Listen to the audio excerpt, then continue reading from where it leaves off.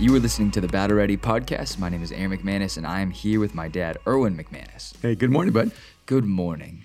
Good morning. Good morning. It's a beautiful day here in Los Angeles, California. It really is such a beautiful day. And you came over the house that I'm renting, and we watched the sunset yesterday and the Knicks and Brooklyn game. That was probably the most beautiful sunset I've ever seen. I know, we were both frothing. It was gorgeous, but Frothing. But I did think it's interesting. Frothing is a surfing term when you're just like, yeah, sick, bro. The waves are smashing.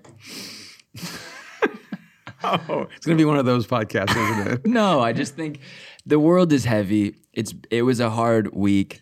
We did the last pod. We have gotten an overwhelming amount of positive response. And so I just want to say thank you to every person who listened, who commented, who messaged, who shared, who wrote letters. Thank you to even like friends' moms who reached out and were just like, I wrote you a letter and notes, and I just want to send this to you. And it's just someone really dropped good. off an anonymous typed out letter at our house. Yeah, don't do It was that. so encouraging. Don't do that. Yeah, just sign it. Just sign it. Tell Let us us your know name. who you are. Yeah. Yeah. Let us know who you are if you know where we live.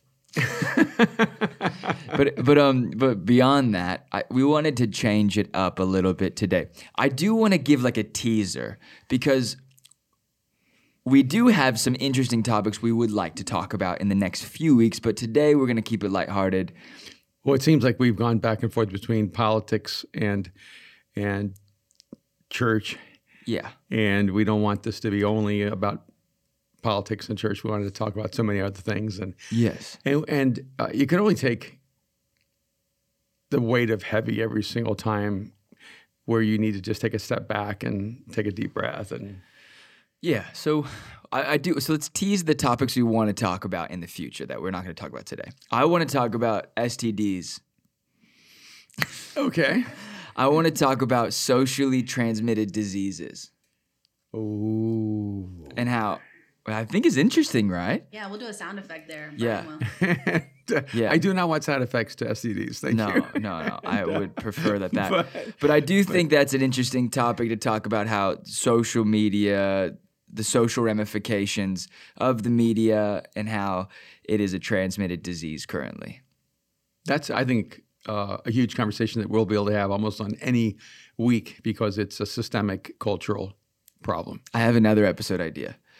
Who is the dictator? Because there's been a lot of language that's been used that's like, Trump is the dictator. Mm-hmm. But then I thought it was really interesting because me and Brooke were arguing about whether she's the thought leader or not. Not Brooke, but the person we were referring to. But I'm not going to refer to her. Because Brooke is the thought leader. Brooke is the Not thought a leader. leader.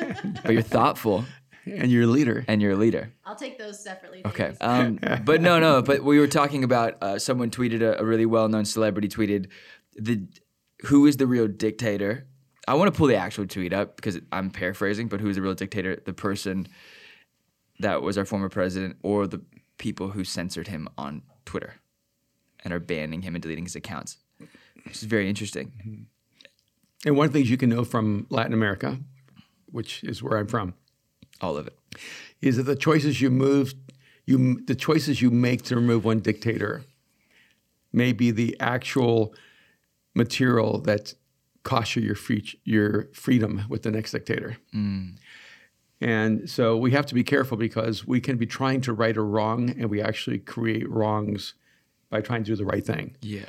And that's a part of the dynamic that we're in right now.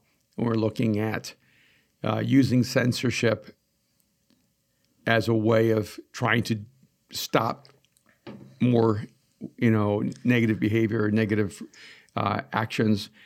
But in the long run, we've abdicated certain freedoms that we always considered to be really sacred and valuable. So that's, I think, a really important conversation to have. Yeah. I also think that on a side note, maybe having a conversation about what do you do when you have a job that you don't enjoy? Yeah. And How to make it enjoyable. how do you make it enjoyable or the ways you can do that? And right, Tess, would that be a good subject, right? Dang, he really called you out by name. You want to jump? Let's get you another mic. And Talk to us. because one of the things that, years ago I just really had to come to grips with when people would talk about my job isn't meaningful And I go, do you need to find a job with meaning, or do you need to bring meaning to your job? And I think we could have a whole conversation generationally about, I listen to people, no one ever talks about having a career, everybody talks about having a job. Yeah. You know, Yeah. old school, you went for a career. Yeah. And it seems like now, generationally, people go, what I'm doing right now is it's almost like it's a parenthetical, I don't like this job, that's not what I'm doing long term. Yeah. And so we never actually find a way to be content with what we're doing. Yeah. And you've experienced that Yeah. like every day. I've worked great. I've worked really great, horrible jobs where people would love to have the job I've had. Mm-hmm. And then I'm like, just wait till you get it. Exhibit A. I think there's a lot of, Okay. so many subjects. And Right. of course, we have the first president who's been impeached twice. And I He think didn't do it once. if you can't get he it right did the it first time, twice. try again. He did it twice. And I want to wait a few weeks, maybe a few months, to be able to look at this retrospectively and make some assessments of where our culture is and where we're going. Yeah. Where are we going? Do you want to stay here? I don't. I would like to go somewhere. And I'm really curious to see the information. There was a season in Los Angeles where for every 3 people moving into LA, 4 people were moving out. I think this year's the first year where the population of California has actually decreased. Wait, but it would have been decreasing the other way too. Yes, it was in LA. No, but you Yeah, you for said, every 3 people moving in, 4 people were moving out. So we were losing people in LA, yeah. but not California as a whole. Oh, okay. Yeah. Yeah, this is the first year in All I of think, California. the history Yeah. that California has ever declined in population. And so California is declining. And you saw, I don't know if you saw this, but the California legislature was talking about trying to find ways to tax people who live in LA minimally. Have you heard about this? 60 days a year. And also, Yeah. can they keep taxing people for up to a decade who leave California and move somewhere else? And is there a way they could Jeez. pass a law to keep taxing anyone who ever lived here?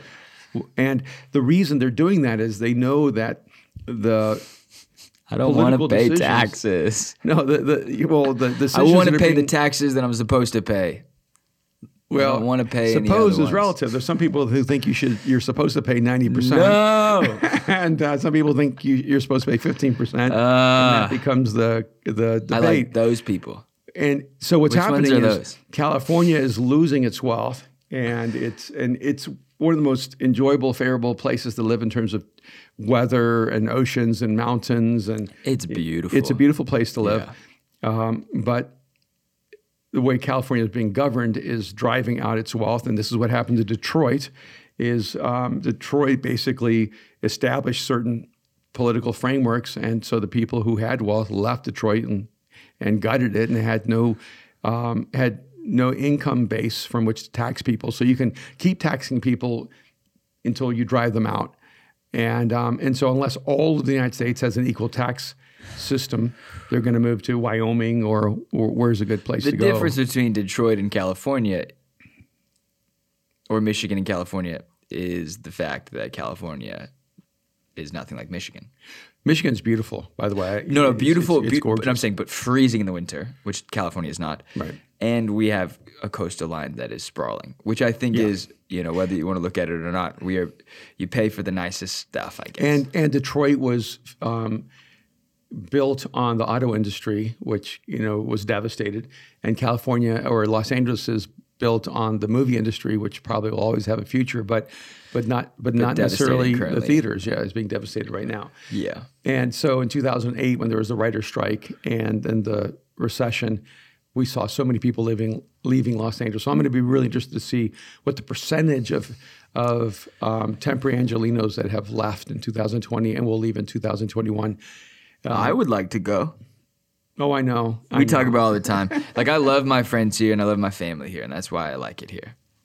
But I also like the mountains, and I like the snow, and I like less taxes. But then I wouldn't have a job to pay taxes. So we're in a cyclical. But if we, I'm going to catch 22 right there. but if a guaranteed minimum salary for every American happens with the Democratic Party, you won't have to work. You can live in Idaho and at least a basic salary guaranteed to you. And you can live on that, right, Brian? Isn't that one of the proposals? Andrew Yang supported the But he's universal not the only basic one. income. I actually first Wait, heard we about said it we at the didn't TED want to go conference. about politics. No. We're rambling right now. Just a sprinkle. What if we did? What if we talked about? We are rambling right now. I like that conversation. I'm just saying there's I don't- so many interesting things to talk about. I don't right? want the government money. If I could grow a beard, I'd be in the hills. Grow a beard Okay, on the hills. I need to correct you on something. with me and 9 dogs. Okay, when I got to correct you on something, I'm which joking. What? the government doesn't have any money. They only hold our money. They actually don't have. Actually, they don't have any money. They have a massive amount of debt, and which is our debt too. Yeah. I'm just saying. Whenever we say government money, I think we should say American citizens' money that the government manages. Borrows for free. What's that? They borrow it for free. They borrow it for free. That's right. They don't have to pay us any interest rate. Yeah. And that's the part of the problem is that people. It's crazy that we say we don't talk about politics, but Well, now we're talking about economics, which is a different thing. But there are political implications to the economics. look, I'm good. If we're good, we're going in. But no, we're 12 minutes in, no. and I just wonder what the person who's driving their car right now is going. What are they saying, and what are they going to talk about? Well, I think we're just previewing 2021 and saying there's so many topics that we can talk about this year, and we're going to dive in. And it's going to be a lot of fun. And There's so much good. There's so much good we're going to talk about. And my mom is going to do an episode. she is. She tried to get Brooke to do it with her Oh, without us, without us. she really doesn't have any respect for No. what we bring to the table. No. So when you ask us why doesn't Kim McManus do it? Because it was a hostile takeover, and we just said no. It was a coup, and I didn't even know it was being replaced No, we found out this morning. from Brooke. She was like, Brooke, let's do the Bad Already podcast together. And she's like, I don't know if it works like that. And I was like, Brooke, you should have told her, like, I'm already doing the Bad Already podcast. Because to your I'm mom, already on you're the still podcast. 12. Yeah. If she says get out of the chair, you get out of the chair. Yeah. You guys are getting me in trouble. You're getting me We in are. trouble. She doesn't listen to it, Brooke. She doesn't listen to the podcast. It's fine. No, she was going to listen for the first time this week. I said, don't start now. She did yesterday, apparently. Okay. But I know she didn't because she didn't respond. Yeah. And there were definitely some things that she probably would have wanted to respond to. Yeah. I love my mom. She's amazing. She is. And one day we'll have her on the podcast, and I guess Brooke will be hosting her. Okay, I don't know what we're going to talk about. What if we talked about the things we could talk about, like, I know we don't want to talk about, like, church, but what we don't want to talk about is we don't want to talk about drama. What if we talk about this new initiative we're going to do with this idea of houses? Oh, that'd be cool. Yeah. And even as we go there, I just wanted to highlight something that isn't that culturally important, but I thought is interesting. James Harden has been traded from the Houston Rockets to the Brooklyn Nets. And what came to my mind is, They traded like half their team. For I know, James Harden. and their future too, with all these draft picks. I know. But the question came to my mind is, do you actually get better when you lose someone who doesn't create a great culture? Because one of the things we don't often talk about, because in sports, you look at talent, you look at team chemistry, but maybe the most important thing is culture. Because no one can deny James Harden's talent, and no one can, but you can't deny his leadership abilities. And you can question whether he creates great team chemistry, but you know for certain he creates a terrible team culture. And so when he said, he was complaining because he wanted to get traded and said, I've done everything I can do. Immediately what came to my mind was, no, you didn't. You didn't win a championship. And you didn't create a great culture, and you did not lead, and you didn't create a culture where people saw winning and coming together as a team as your highest priority. And I thought it was interesting because you can look across sports, and then you look across our nation, you look across companies. Culture is so important. And one of the great challenges that we've had, even as a church, is we have people all over the world asking us all the time, please open up a Mosaic in our city. Please open a Mosaic in our city. And far more than like talent, we're really based on culture. And one of the unique things about Mosaic's culture is it's high value for creativity, for relevance, for a conversation that is relevant to an unbeliever and not just to a believer, a place that really works on transparency and authenticity, a place that's pioneering and innovative and creative. And it's more challenging to multiply a culture than it is to multiply a structure. If Mosaic was just about a structure, here's how you do music, here's how you do preaching, here's how you organize your staff, it would be easy to replicate Mosaic. That's why I think it's easier to replicate McDonald's, because McDonald's has a system, and so you can have a gazillion McDonald's all over the world, and it says 1 billion customers served. 1 billion served daily. But I can't imagine Central. Served daily? It's served daily, right? Daily or something insane like it's that. crazy. And I think about like Central in was it Lima, Peru, this world-class Michelin star restaurant. It's not open anymore. They closed? Well, he shut it. I think he shut it down to start something else. Yeah. They'll never get to 1 billion served daily. And it's very few people. And 3.5 hour experience. Experiencing something that's life-changing, life-giving, extraordinary. And in many ways, a lot of churches that multiply a lot tend to be more like McDonald's or like Starbucks. And if you want to create a chef culture, then you're going to multiply slower and more with more intentionality. And I mean, years ago, a church that is multiplying all over the world met with me, and as a staff, they said, how can we become more like Mosaic? We're more like Starbucks. And we open up franchises everywhere, and you guys are more like this connoisseur coffee house. And Craft Coffee. Yeah. Craft Coffee. And I said, well, first of all, we'd love for our Craft Coffee house to have more franchises across the world. So don't demean yourselves because you're Starbucks. That's just who you are, so do it really well. Yeah. Well, it's been an interesting thing to watch. Like, there's a local coffee company. I think it's even like a very clear metaphor. Like, now we're talking about something you love, coffee. I do love coffee. I also do love basketball, but no, coffee. There's a brand in LA, predominantly the West Coast, but I think they do have a flagship in a few stores on the East Coast as well. But it's called Blue Bottle, and Blue Bottle started really independent.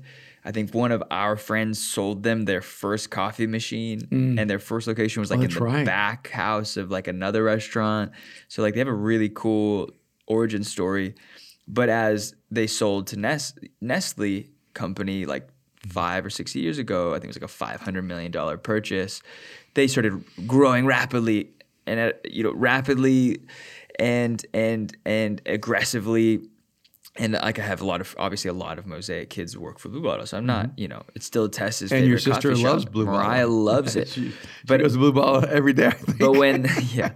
But it was pretty clear, and they still do some things great, so I'm not knocking it. The branding is amazing, but you can see the drop in quality because there's no way you can do coffee to that level at that aggression, like level of increase in aggression. Can I ask you an honest question? In rapid growth. What? Okay. The moment. So the quality has gone down the bigger they get. No, but okay, I'm going to believe you. I don't know. I'm going to say I'm. Well, yeah. But I think you stopped liking Blue Bottle the moment they sold, even before the quality went down. No. No. No. Okay, so I'm asking. Okay, no, but I made it. But I made it. Ask you with the question. Statement. Don't say it as a statement. Okay, well, the statement makes it more provocative. All right. Oh. And, why are we always cutting out my statements? So here's the question. Yes. And I would ask that of all of you kind of listening. Do you have a psychological shift when a mom and pop kind of craft company sells out, because it's like the band idea that the musicians are great until they sign a big contract, then they sold out, then they're no longer worth your allegiance. Is there a correlation between finding something and valuing something because it's local and then watching it become global and it losing its relevance and value? Right. 100% yes. But with Blue Bottle, I was actually a big fan. It was never my favorite, but I always liked Blue Bottle. They created the coolest little shops. They always found great, unique spaces. They left them very raw and then brought like a modern aspect to it. When 5 or 6 years ago, when I watched it happen, their expansion wasn't immediate. So I had like asked a few people being like, okay, let's watch and see what happens and see if the quality drops over time. And I drink black coffee, and that is, I think, probably the best way to know whether they can do black coffee or do like straight espresso the most effective, right? Because when you're drinking it with oat milk and almond milk and all the milks, like you're not tasting the flavor of the coffee the same way. I don't know. I'm not a pro. I'm sure like some of our guys like Ross and Aaron Sellers and all these dudes can probably tell you better than I can. Ewan Lake can probably tell you better than I can. But my point is this. Yes, there is a mental shift. Because when I read, I was happy for them. I was never mad. I was like, I'm happy they got their money. So you're not against success? No. I'm like happy they got paid. But with that comes a diffusion in quality. Right. But is that necessary? Is it necessary? Is it inevitable? Well, I think with something like coffee, it is. I think because I think the things that like coffee really only has a certain amount of shelf life. Mm-hmm.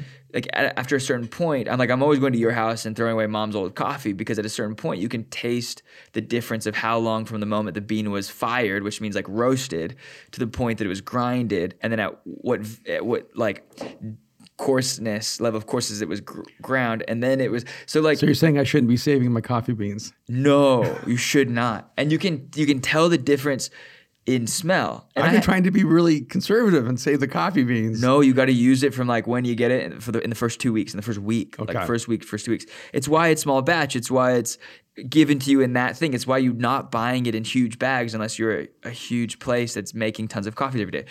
But what I'm saying is this, is that when organizations, when churches expand rapidly, mm-hmm.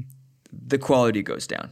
Of course, at some point it's going to, and I think there's a breaking point in which you make the decision of going like, is the quality going to stay high, mm-hmm. and we're going to steer back to going like, okay, we need to get back into quality. We've done expansion, and we get back to quality, or are we just going to go for, we want this brand to be the next Starbucks and everyone drinking it because Blue Bottle is a great brand, and it is a great brand. Mm-hmm. See, like they didn't just create a great coffee; they created a great brand, and that is the fascinating thing. So like we always said that Mosaic wasn't, we could call the megachurch, we're really not. We're like a boutique versus a, Uniqlo or Zara or H&M. I'm like, we don't have that level of copy and paste. And when we try, it doesn't always work. And we've been realizing that. But we go to large churches that have the copy and paste more mentality, and mm-hmm. I'm not belittling their culture, but the culture is strong, so they copy and paste it. Yeah. And we see the struggles. Mm-hmm. We see and they're on it. Like everyone's honest about like, mm-hmm. yeah, this is something we thought was going to work for us because this is what works for us there. Right. But it doesn't, because we're in a different city, a different place, different people, different culture. So I don't know what my question is. But yes, it does. There's a correlation and there's a value drop. Mm-hmm. I think this one, you don't have a question. You actually have the answers. That's what I'm asking. I don't know if I have the answers. But what I would say, the thing I question myself on is, mm-hmm. is this the same way people look at church?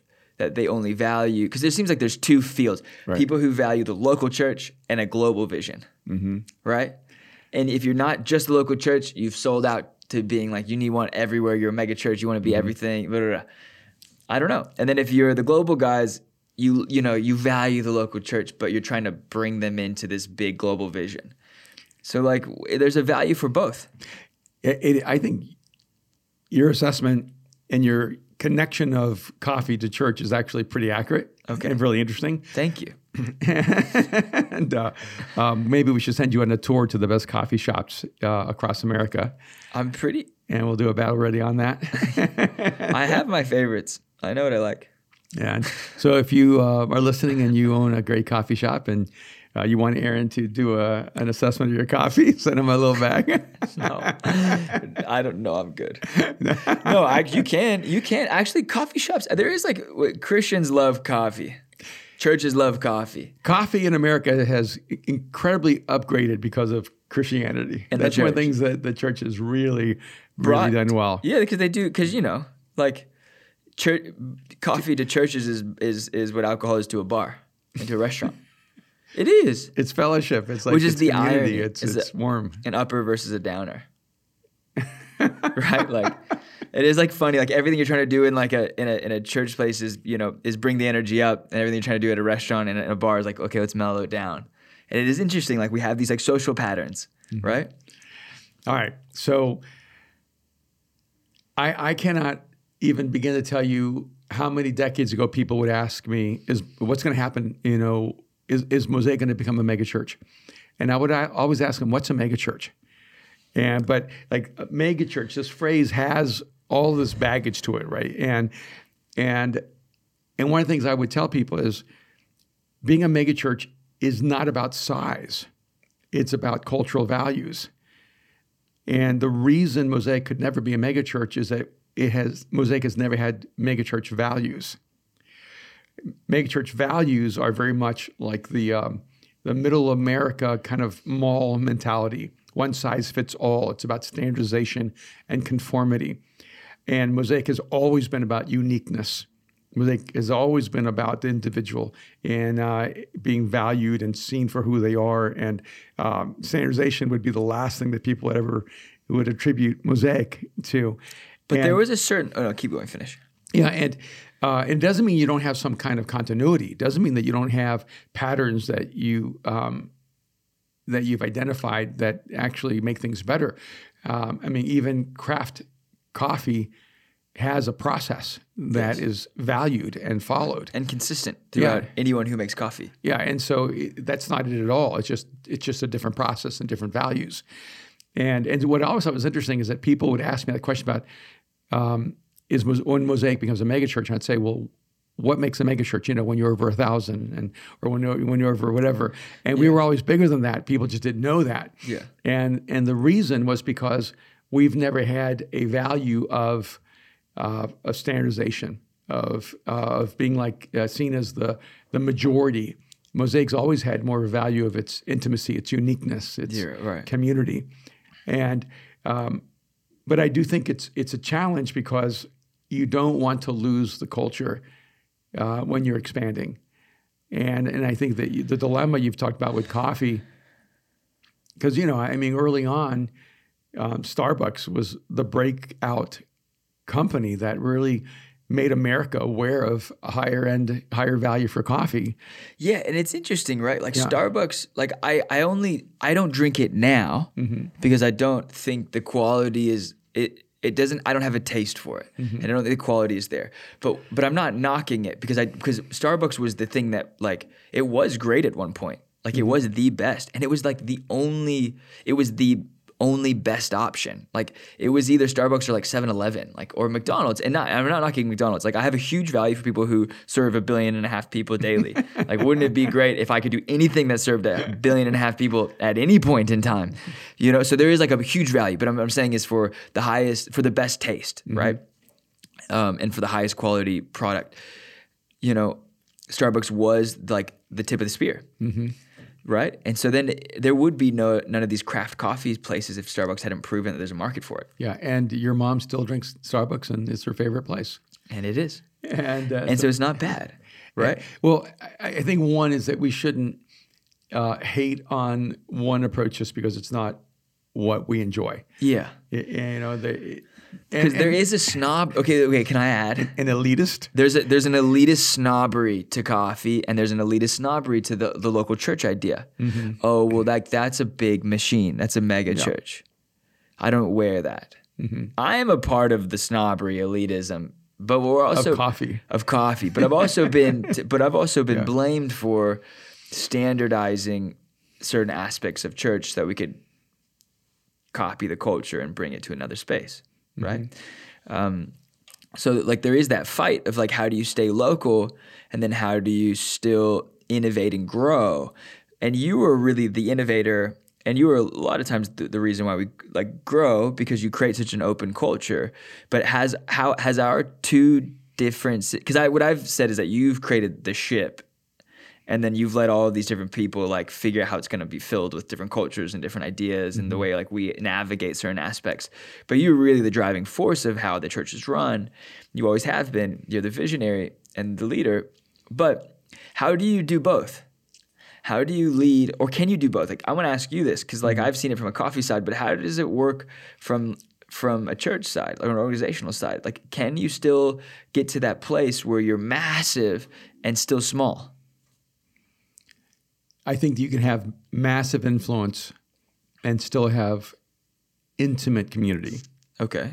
And that's a part of the drive for us, is to make sure that we have the greatest impact on culture in the world that we can.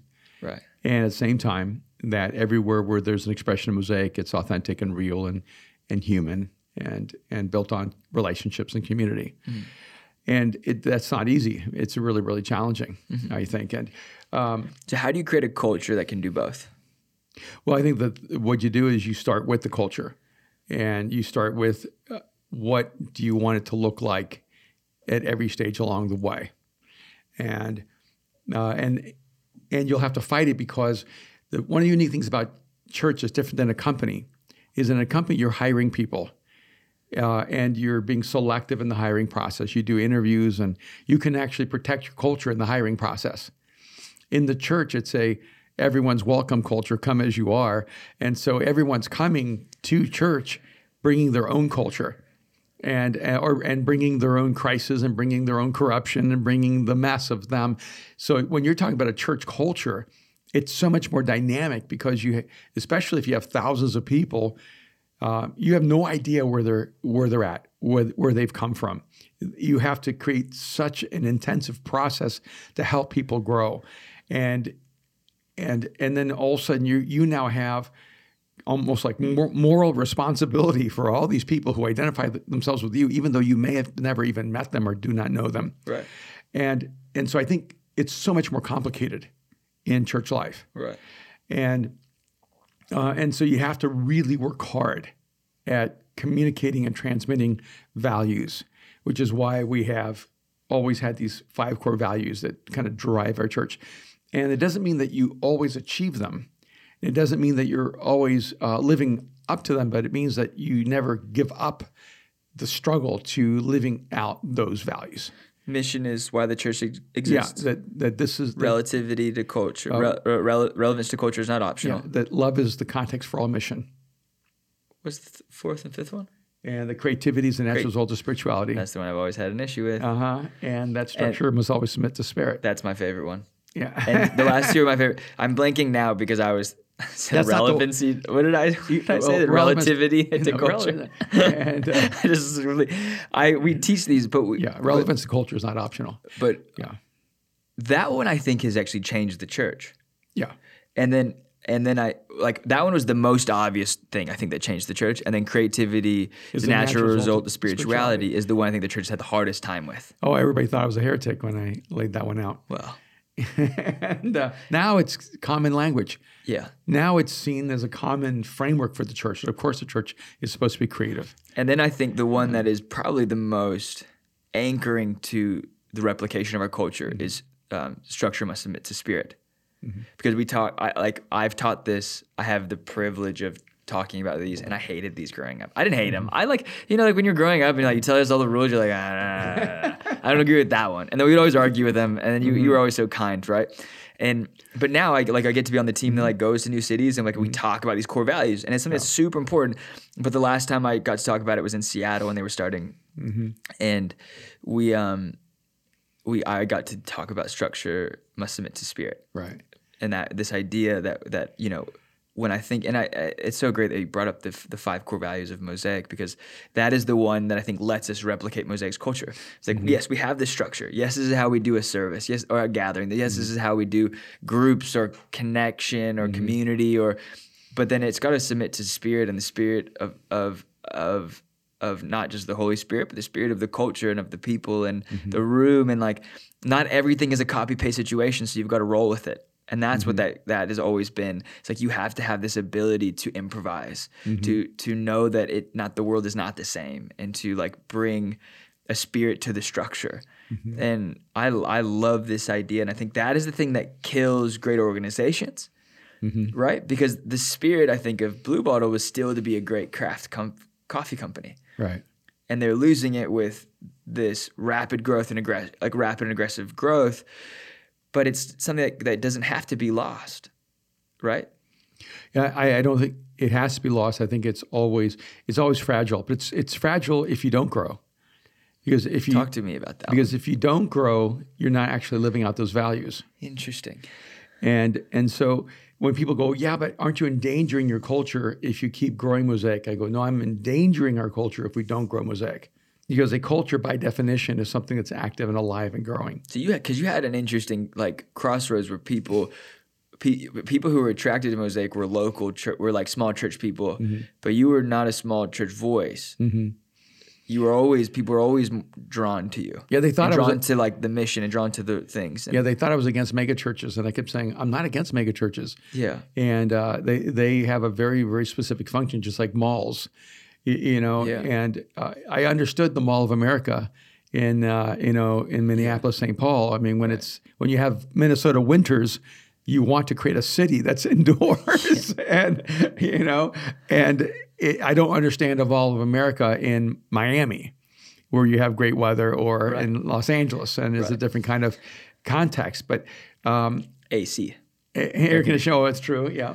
But I like to walk and not sweat. yeah, because years ago, I remember I was in a room with pastors, and they were all criticizing all these megachurch pastors. I mean, that's what they were doing in the back room, and It's what small-minded people. I just finally said, hey, why don't we just accept the fact that they're more gifted than us, and that God just gave them the leadership capacity to do way more, and the reason you're criticizing them is because you're jealous, and you just haven't owned the fact that you want what they have, and so since you can't achieve it, you have to criticize it. So I never want to criticize someone who's able to accomplish something different than what I've accomplished. But my goals have been different. And some of it is maybe, if I want to use like coffee language, like who's my customer? If the customer of Starbucks is everyone who is entry level, and there are billions of people in this world Right. that they're introducing coffee to, Right. they're going to have a much larger audience. If my customer is a craft coffee shop is that connoisseur of coffee, that person who knows the difference, who can taste the difference. Yeah. Like, you're kind of wasting a great wine on someone like me. You might be wasting a great coffee on someone like me. You know. No, you can tell the difference. Yeah, You've been conditioned by the green mermaid lady. And there are certain things that I can tell the difference. Right. And there's certain things that I haven't taken the effort to refine myself. But you can tell the difference between like cooking meat and grilling meat. Like you go to a local butcher. Mm-hmm. I do. That's connected to a local ranch. I go get my meat very carefully, and I make sure my chicken is free range and that there's no hormones. And and you like very specific about where it comes from. I am, because I know that I'm not a great chef. I'm aspiring to be one, but I cannot even be a good one if I start with a bad product. Yeah. And so I have to have the material matters. And interesting. But does the material matter? Can I know it does. I'm asking, this is a leading question. Does material matter? Because there's so many churches in the suburb, because we're always amazed, right? Mm-hmm. And amazed by this meaning, like, we're always trying to figure out how do we grow and keep our culture. And we don't worry too much about the culture because I think it's built on like good things. So we're like, okay, the culture is going to continue. But we go to these suburb churches and we're like, how do they have this building? How do they have 1,000 parking spaces? How are people just, and like, I am not knocking a single church in the culture. Sometimes the messages are not the most interesting. So it isn't, but is it because the gospel is attractive? And so if you're living in a suburb and you're like, they have all these things, the gospel is attractive, they seem like good people, they're trustworthy. Like, why do they grow like crazy? Like, what is the difference? Well, I'm just trying to be so careful about my thoughts. When I listen, like, if I were not a follower of Jesus, right, I would say Christian preaching feels like McDonald's. But you came to church, you came to Jesus at a church that was more McDonald's. It was a mega church, like a mega church in Orlando. Yeah. But the preacher was from Tennessee, and he was very down to earth and very warm. And I'd never heard any preaching in my whole life, so I didn't know. Maybe that's the thing, is if you think there's only one McDonald's, it's different. But I'd never been in a church in my whole life. Right. So if there's so you don't know what a cheeseburger is. I didn't know. You go to McDonald's, you're like, what is this round circular heaven piece? Yeah, and I didn't know all the jokes he was telling. 10,000 other preachers were telling. I thought he was the only one. The only one, jokes. Right? I thought they were actually his jokes, and so I was the perfect customer because I'd never had a cup of coffee before. Like I remember when I never had sushi. Rick Yamamoto, who's a friend of mine, said, "I'm going to introduce you to sushi," and I thought, well, no one better than my Japanese friend, right? And so he tricked me. Right. He took me to a sushi bar in Little Tokyo, and all he gave me the first time was California rolls. There's no sushi in it. And he knew that the first thing he had to do is get me past the psychological barrier. Oh, wow. And so my first experience with sushi I didn't know this story. This was is amazing. rice avocados, and I don't know what else they put in that California roll. And it was awesome. And he taught me how to use chopsticks, so I felt like I was a part of the culture, and how to mix my wasabi with soy sauce and everything else. And I felt like I was in this authentic experience. And then little by little, he introduced me to raw tuna and yellowtail and then raw and then he invited. I was invited to go speak by him at this Wall Street event in San Francisco, and he said, "Now tonight there's going to be like the best sushi in the world." And I'd never had anything so amazing. I mean, the sushi melted in my mouth, and I wanted to die from the experience. It was so extraordinary, and I've been addicted to sushi ever since. And I can tell the difference. And sometimes I just eat sushi going, I know this isn't the best, but at least it's okay. Yeah, this isn't the idea of sushi, not sushi. But he coached me, he mentored me, Yeah. He developed my taste, he helped me through the barriers, and made me a connoisseur. And I think that what happened to me in my own faith journey was I'd never been to church, I'd never heard a sermon, I never heard anybody talk about the Bible, opening it up. I thought the hymns were weird. I thought the fact that they had hymn books in every pew and no Bibles was very odd, that they valued the hymn book more than the Bible. I couldn't connect to the songs. They felt like German marching songs or something like that to me. And so all the experience, because hymns were based off of right, German beer it didn't songs. relate to me. Right. But the messages kind of did, because he was interesting, he was intriguing, he was funny. There was something that was compelling, and there was always something that spoke to me at a deeply spiritual level. Yeah. And I still wouldn't go back, and so I would get tricked back once a month. I would get pulled back by a friend or family member, and little by little, I was more engaged, and what mattered began to speak to me in the message. So I do know that a church that was essentially culturally irrelevant to me actually helped me come to a faith in Jesus. Yeah. And so I always say that love covers a multitude of irrelevance because they were incredibly loving and very real. Yeah. And they invited me to birthday parties and events and play volleyball and hay rides, and I got to know people, and it was the people that really won me over. And that's an interesting thing that you say that, because it is the community that the message can be irrelevant or the most magnetic thing in the world, but if there's no one likable in the room, you won't stay. Right. Because the people before and after are the reasons why you stay, the reasons why how you connect, and only so many people can connect to a singular person, right? But I think about it too like this. I'm like, you said that, maybe it wasn't the best message, but it was the invitation, it was the connection, it was you had never experienced this before. But I do think there's something you can learn from the mega church or the big organization or the 1.6 billion served daily, because I would have never walked into you go. I think in life when you're in your 20s, at least for me, I was an elitist. You drive an hour out of your way to get the best coffee. You do this, and this, and then as you grow older, you realize so much of it becomes about function. So I don't knock suburban churches because they realize that they're having to deal with 4 kids or 2 to 4 kids and working all day and then coming home. They are trying to create the most streamlined, functional way of doing things. And there's a lot of brilliance to it. Yeah. And a lot of parents are like, just make my kids happy and I'll go to your church. and so I love seeing that, because I'm we have the luxury of we get to experience a lot of great clothing brands and so many brands that we're introduced to for the first time because we're in LA and it's local and it shows up in a little pop-up.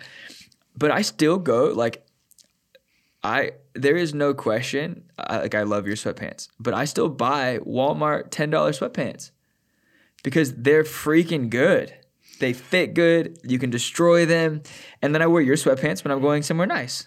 What's so funny is this morning I was throwing out a pair of socks and I thought, we were laughing about this last night because we were in the same pair of socks. They're our favorite socks. They're Hanes, and we bought them at Target, and they're probably the cheapest socks in the world, and they're just so comfortable. So I'm wearing Hanes socks right now. Me too. And so it's not always about finding the thing that's the most expensive. It's finding the thing that really works for you. Right. And it isn't always about the coolest thing, I think, also too. Like sometimes the coolest thing isn't the softest. Sometimes the coolest thing isn't make the most sense. Mm-hmm. So I don't know. I think it is about how, I don't know what the ultimate thing we leave people with. No, I think this is that one of the things that you see a movement. Like there's definitely been a coffee movement across the world, which means there was actually, in that sense, there was a customer for it. Right. And there was I'll use the word loosely, but there was a need for it. There was a demand for it. And when you asked me about Mosaic and how we create the culture, I specifically gave my life to create a culture for the cultural outsider, for the innovator, the intuitive, the pioneer, the entrepreneur, the artist, the creative. I wanted to create a culture that was magnetic and receptive to the person who would maybe become an atheist or an agnostic or a Buddhist, mm-hmm. Or maybe just hold on to a spirituality but think that religion was suspect because they never experienced it in a way that made sense to them. And so I didn't create Mosaic to compete with great mid-America churches that provide great church for people who have a very specific culture. Right. And that's why you don't want to judge things because your culture needs to match the customer you're trying to reach in a sense. And when people say we're trying to reach everyone, as a writer, people always go, who you're writing your book for. And when the person says for everyone, they don't have a book. Right. And when you're writing for a very specific audience, it has a chance of being accessible to a much broader audience. But you have to write someone specifically. And Mosaic definitely was created for people in this new world of thinking. And that's why I came to LA to do it. But what we've discovered is that those people are all over the world, and they're all over the Midwest, and they're all over the South, and all over the East, and they're in Europe and in Africa and Asia and South America. And I think, I don't know if we mentioned at the beginning, but we get invitations and requests every week, people begging us to open up a Mosaic somewhere around the world. Yeah. And so this is what we're talking about, and this is what we're leading to, is we're going to leave people with, is that especially with the revolution in 2020 of losing the opportunity to gather together physically, the church had to become even more resilient and innovative and become dynamically connected through social media and through the internet and through a virtual world. And what that means, though, is the person who goes to Mosaic in LA is just as close to our church as the person going to Mosaic in London or the person going to Mosaic in New York or Paris or Berlin or Cape Town or wherever it may be. And so we wanted to actually step into that reality and go, we want to identify you and help you connect to this tribe, this community, and be a part of Mosaic realistically as much from wherever you are in the world as anyone here in LA. And so we're opening up this idea of Mosaic houses in cities across the world. And if you are part of Mosaic, but you live in Europe, or a part of Mosaic, but you live in South America or in Asia, or wherever you may be. Or in Kansas City. Chicago. Or, Miami. Wherever Atlanta. you may be. Yeah. Chicago, Dallas. Vancouver, Toronto, Yeah. And you would like to be officially connected to Mosaic and be a part of our opening up houses in your city, then we want to encourage you to contact us because we're putting in a really, I think, powerful and beautiful process to help you connect to the church as a whole and to be a part of creating this kind of culture wherever you are in the world. Yeah, I think the way, and if you're thinking, if you're hearing this and you're this is the first time we've talked about this publicly. It is. It's a shift in our culture, a shift in our focus that we're going, okay, if we're not meeting globally or locally for another year, probably, who knows when, it could lift in a day, it could lift in months, then we're going to put this focus on opening up as many houses as we can across the world. And a house meaning you and your friends. A house could mean you inviting people that you meet into your world. A house could mean just you and a roommate or you and your family. But we want to create a space where we can connect and a space where we can have proper feedback.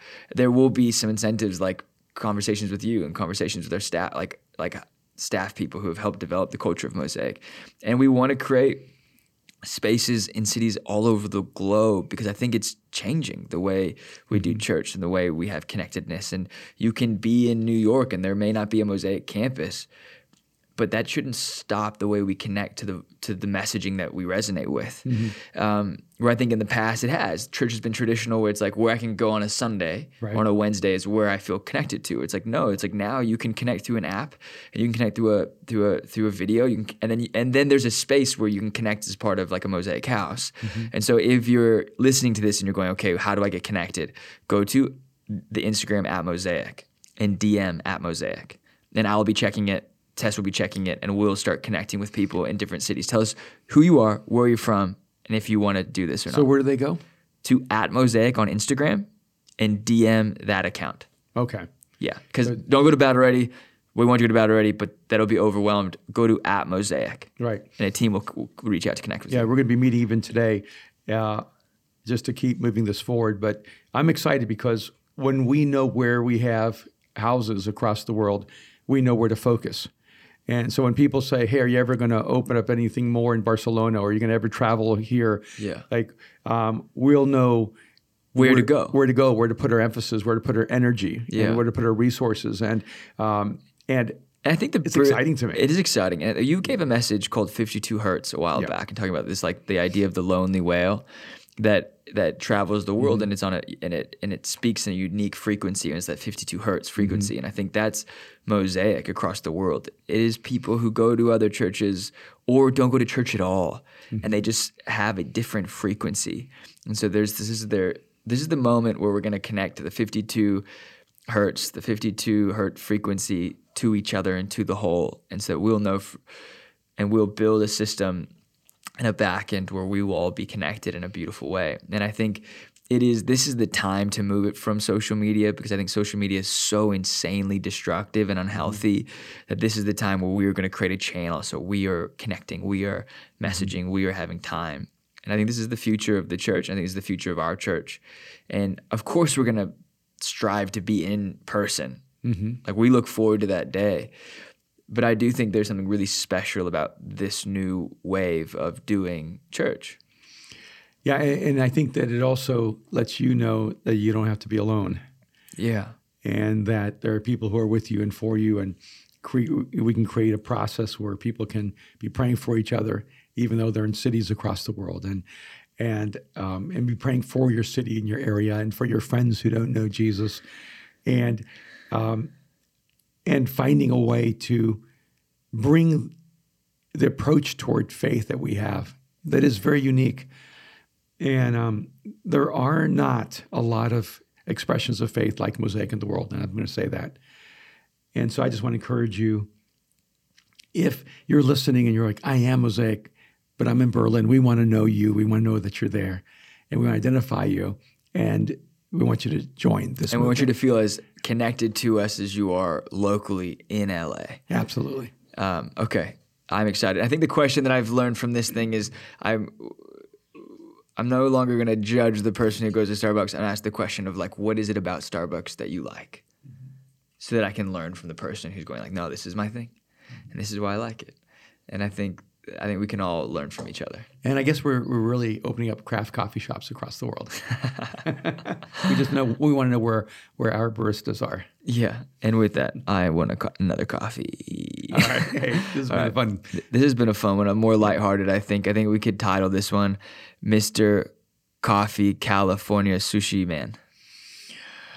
Oh, how about we just call it Mosaic Houses? Mosaic Houses. It was crazy though, because one of our guys walked in right before we started this conversation on sushi, is like not connected, and Nick used to be a sushi chef. What? Yeah. So here we go. Okay. Thank you for listening to the Battle Ready podcast. If you, Aaron McManus, people are asking about merch. yeah, keep asking. We will drop soon. We're figuring it out. I didn't want to drop it during like a heavy week. I wasn't in the space. I had stuff. I didn't want to make it feel like we were trying to be advantageous to something that's heavy. But we will drop. You can rate and review this episode on iTunes, and you can listen to on Spotify. You can watch on YouTube. You can leave a comment. We're really grateful for every person who reaches out, every person who supports this podcast, every person who posts and reposts and mentions us in your stories. Our Instagram is @BattleReadyPodcast on Instagram, and our email is aaron@battlereadypodcast.com. There is a lot of emails, and I'm grateful. I don't respond to all of them, but no, I see them, and I'm really, really thankful. Have a great day. See you on Tuesday.